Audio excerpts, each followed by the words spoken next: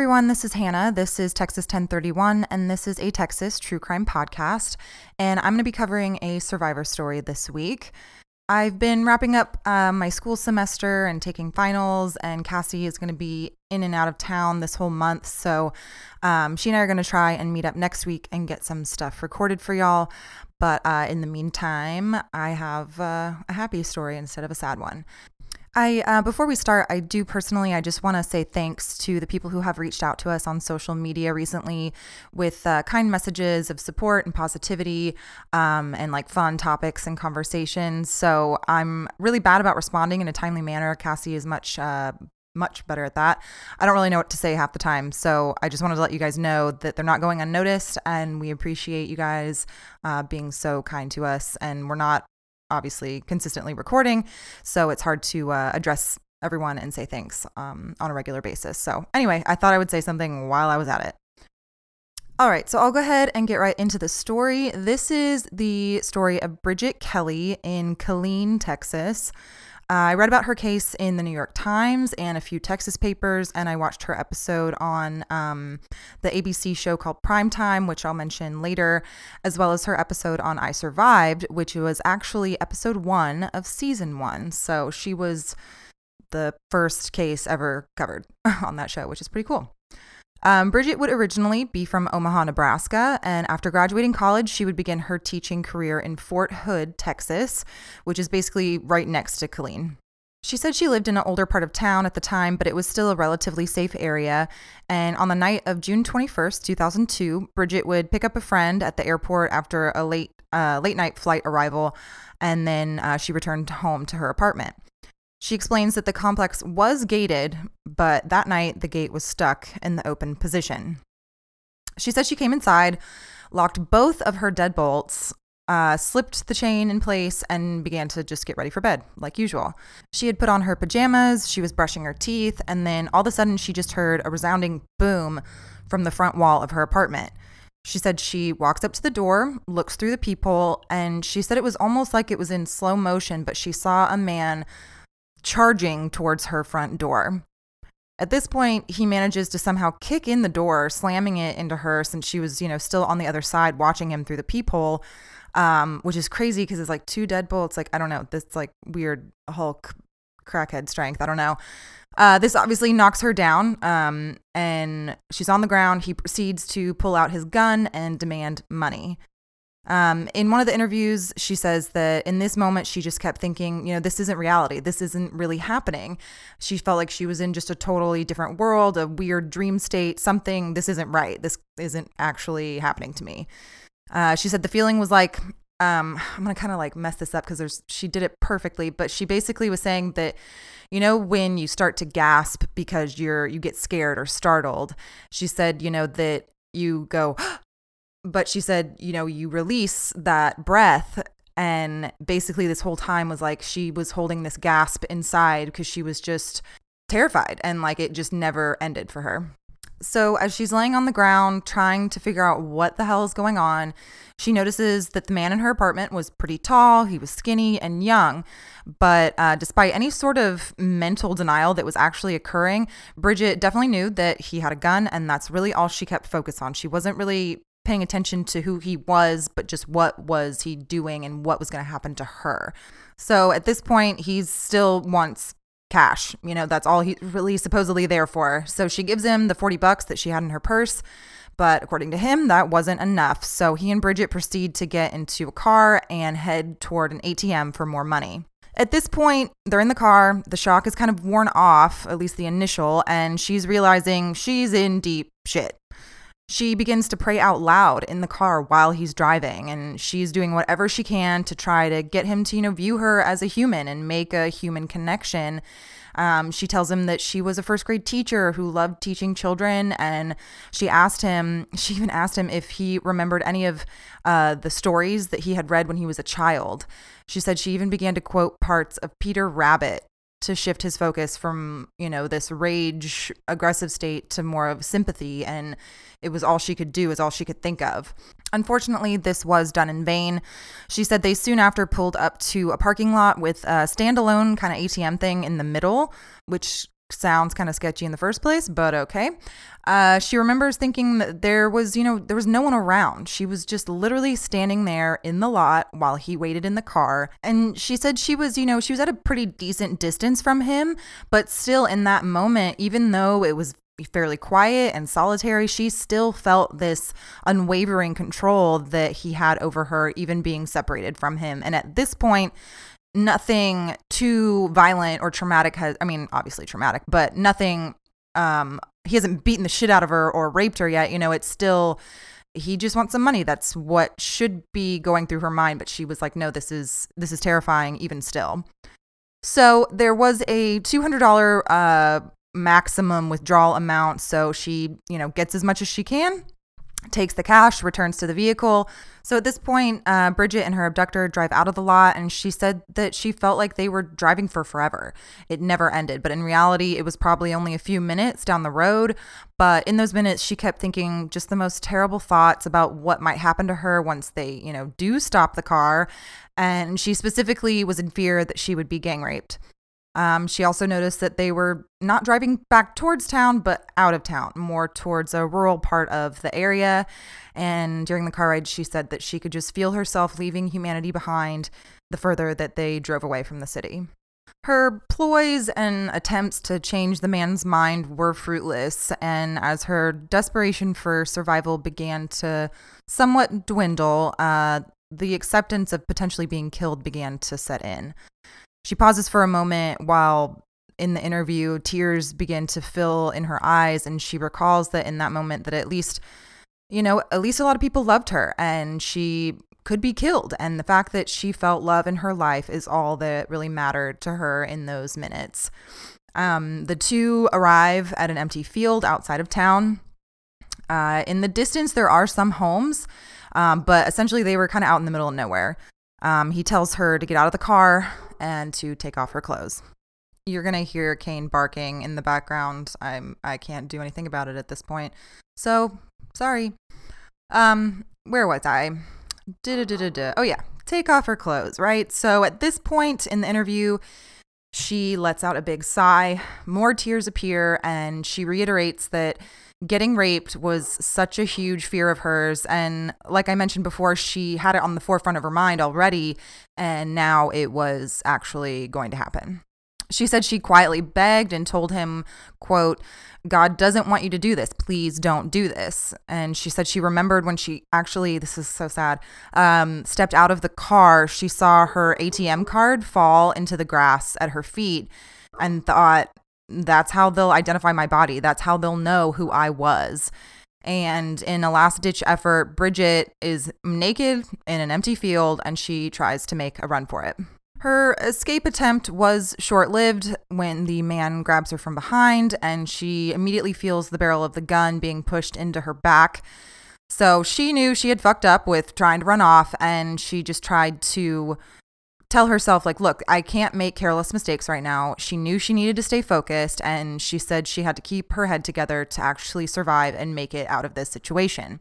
At this point, he does rape her, and she said she just had to mentally disconnect to get through it. She said it was all so surreal, and she knew that once he was finished, that she probably only had mere seconds to live afterwards if she was lucky. So after Bridget's rape was over, he tells her to stand up and walk away from him in the field and to keep her back to him. She knew she was going to be shot, and she began to somewhat brace herself for the bullet, but the anticipation was just so overwhelming. Like you can't see what's happening. You're, just post-rape, like you don't know, it's like horrible. And she didn't know how far he was going to make her walk before firing or how many times he would shoot, but she knew regardless, wherever she was hit, she would fall to the ground and just play dead. So the first shot went off, and it went straight through her body. She hit the ground and heard him walk over to her body, and so he's standing over her. He shot her once more through the lower back. So this bullet would ricochet to her colon, stomach, diaphragm, liver, and spleen. But in a stroke of luck, both of those bullets had missed her spine and her heart. But just for good measure, as he turns to leave and head back to his car, he shoots her for a third and final time because, why the fuck not? At this point, Bridget hears the car drive off and she tries to stand up and take a full breath. She's trying to get her shit together. She said it was almost impossible to breathe and she was rapidly losing blood from her gunshot wounds. She tried to speak out loud and say, "Please help me," just to herself in the aftermath, but she couldn't gather a breath deep enough to even verbalize, a cry for help or verbalize her pain at that moment. So reality begins to set in. Just because she's alive doesn't mean she'll be able to make it anywhere to get help. In what she thought were probably going to be some of her last moments alive, she began to think of her family. Specifically her baby niece, Jenna, who she thought, she's never going to get to know me. I'm never going to get to know her. And she thought, I'm 24. This isn't supposed to be the end of my life in this place, in this field. This can't be happening. And with that, her fight or flight mode was ignited. She managed to stand up all the way, still naked, covered in blood and scratches from the brush and the grass. And she said she saw the homes in the distance that she had seen prior and knew that she had to try and head that direction. So she took a few steps, but she fell back down on the ground. This is when she felt sort of like an invisible shove from behind and a voice in her head that said, "Get up, go now, run." The next thing that Bridget remembers after that is being on her knees outside of one of the homes that she had seen adjacent to the field. She relentlessly began ringing the doorbell to the home, and a man opens the door.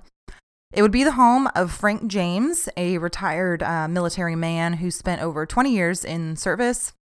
He yelled back inside his home for someone to grab a blanket for her. And, when he saw her on the front porch, she was just begging, please call 911. She said she couldn't care less that she was naked in front of a stranger. And she said, I think you tune out sensory experiences. You don't panic. You just do what you have to do in a situation like that. Frank would stay with Bridget until medical personnel would arrive. She would spend over 6 hours in surgery to stabilize her from the gunshot wounds. Later, evidently, she would have to undergo 2 to 3 more surgeries in relation to her injuries. Bridget would be hospitalized for several months before she fully recovered. And she claims that she actually draws on her rape and trauma every day for strength. She likes to remind herself that if she can survive that, she basically can survive anything. So we'll go into kind of who did this. Bridget's rapist would be, at that time, 19-year-old Jamal Adrian Turner. Jamal would be apprehended the same night of her attack. And remarkably, he would return to the field with a couple of friends in hopes of kind of showing them her dead, shot, and raped remains. Luckily, police had already made their way to the field to start collecting evidence and assess the crime scene. Jamal and his friends began to run off when they realized the police had spotted them, but once his friends were inevitably caught up to, they immediately told the police who Jamal was, where he lived, and so they were able to stake out his home and make an arrest. Ironically, he lived only about 2 blocks from the police station, so that's nice.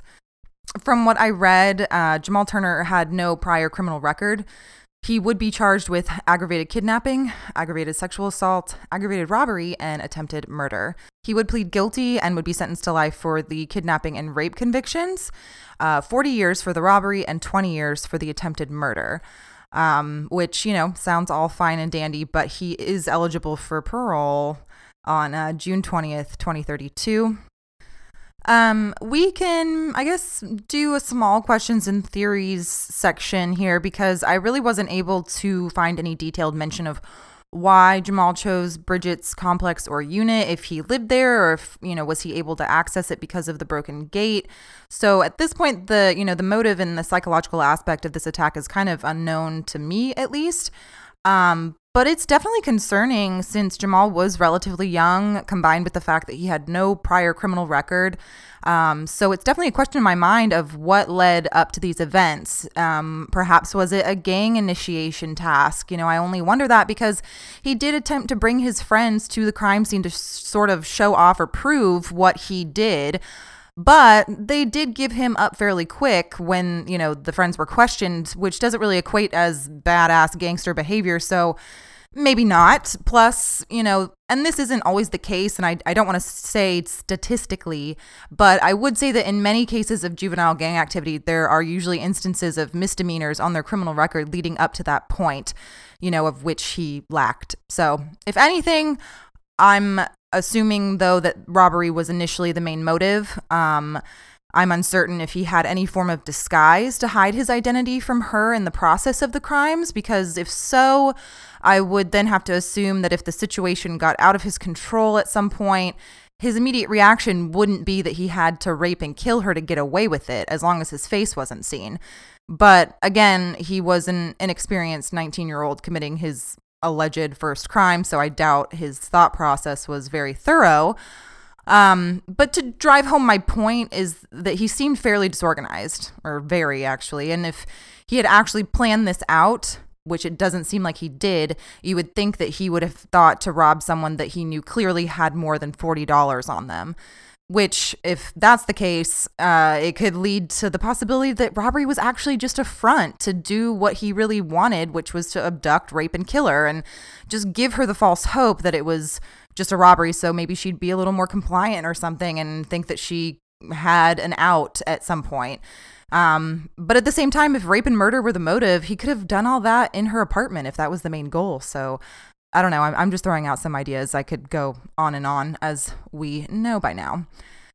This is fun. I wanted to add this in here. So during since he's been incarcerated, Jamal has spent his time in prison on dating sites. So that's nice. Inmate dating sites. And this is his little profile, sort of, if you will. Quote, "What's up? My name's Jamal. I'm 23 years old, and I'm currently looking for a woman that I can communicate and connect to. Someone who is willing to become friends and can possibly later on down the line can build that friendship into a relationship. I really like women who are not afraid to say what's on her mind. Someone who loves to express her feelings and enjoys voicing her opinions. I like to talk about any and everything. I love to read, especially urban books." Okay. That I was questioning it, not him. "The color of your skin does not matter to me at all. Your personality, your character, and the way you conduct yourself does." That's ironic. "It's who you are and not what you are. Someone who is smart, beautiful, has a great sense of humor, and someone who is understanding. I have many goals in life that I have yet to accomplish. No shit. Many places I have not seen. I like to travel." Since when? You were 19. "Party, obviously, play basketball, and enjoy life. If you're curious, hit me up. Take a chance. What can it hurt? Life is too short. Explore it. Enjoy every moment of it." So, sounds like a winner. Anyway, on to more real sentimental shit. The crime itself and Bridget's story first reported in the Omaha World Herald, and then the Killeen Daily Herald soon drew wider interest because she wanted and pursued the aspect of that she wanted the rape to be reported in the articles with her name as the victim. She didn't want to be anonymous. And I think I read that her father actually worked for the Omaha paper, but I could be wrong. It doesn't matter. Quote, "In the weeks and months after this, I learned that being a rape victim is like being a member of a secret club. There is so much shame and secrecy about rape, which ultimately keeps rape victims from seeking the help they need so much. We can and should support one another." At the request of the Texas Association Against Sexual Assault, Bridget would return to the field where she was attacked and make a video that was shown statewide as a part of a public awareness campaign.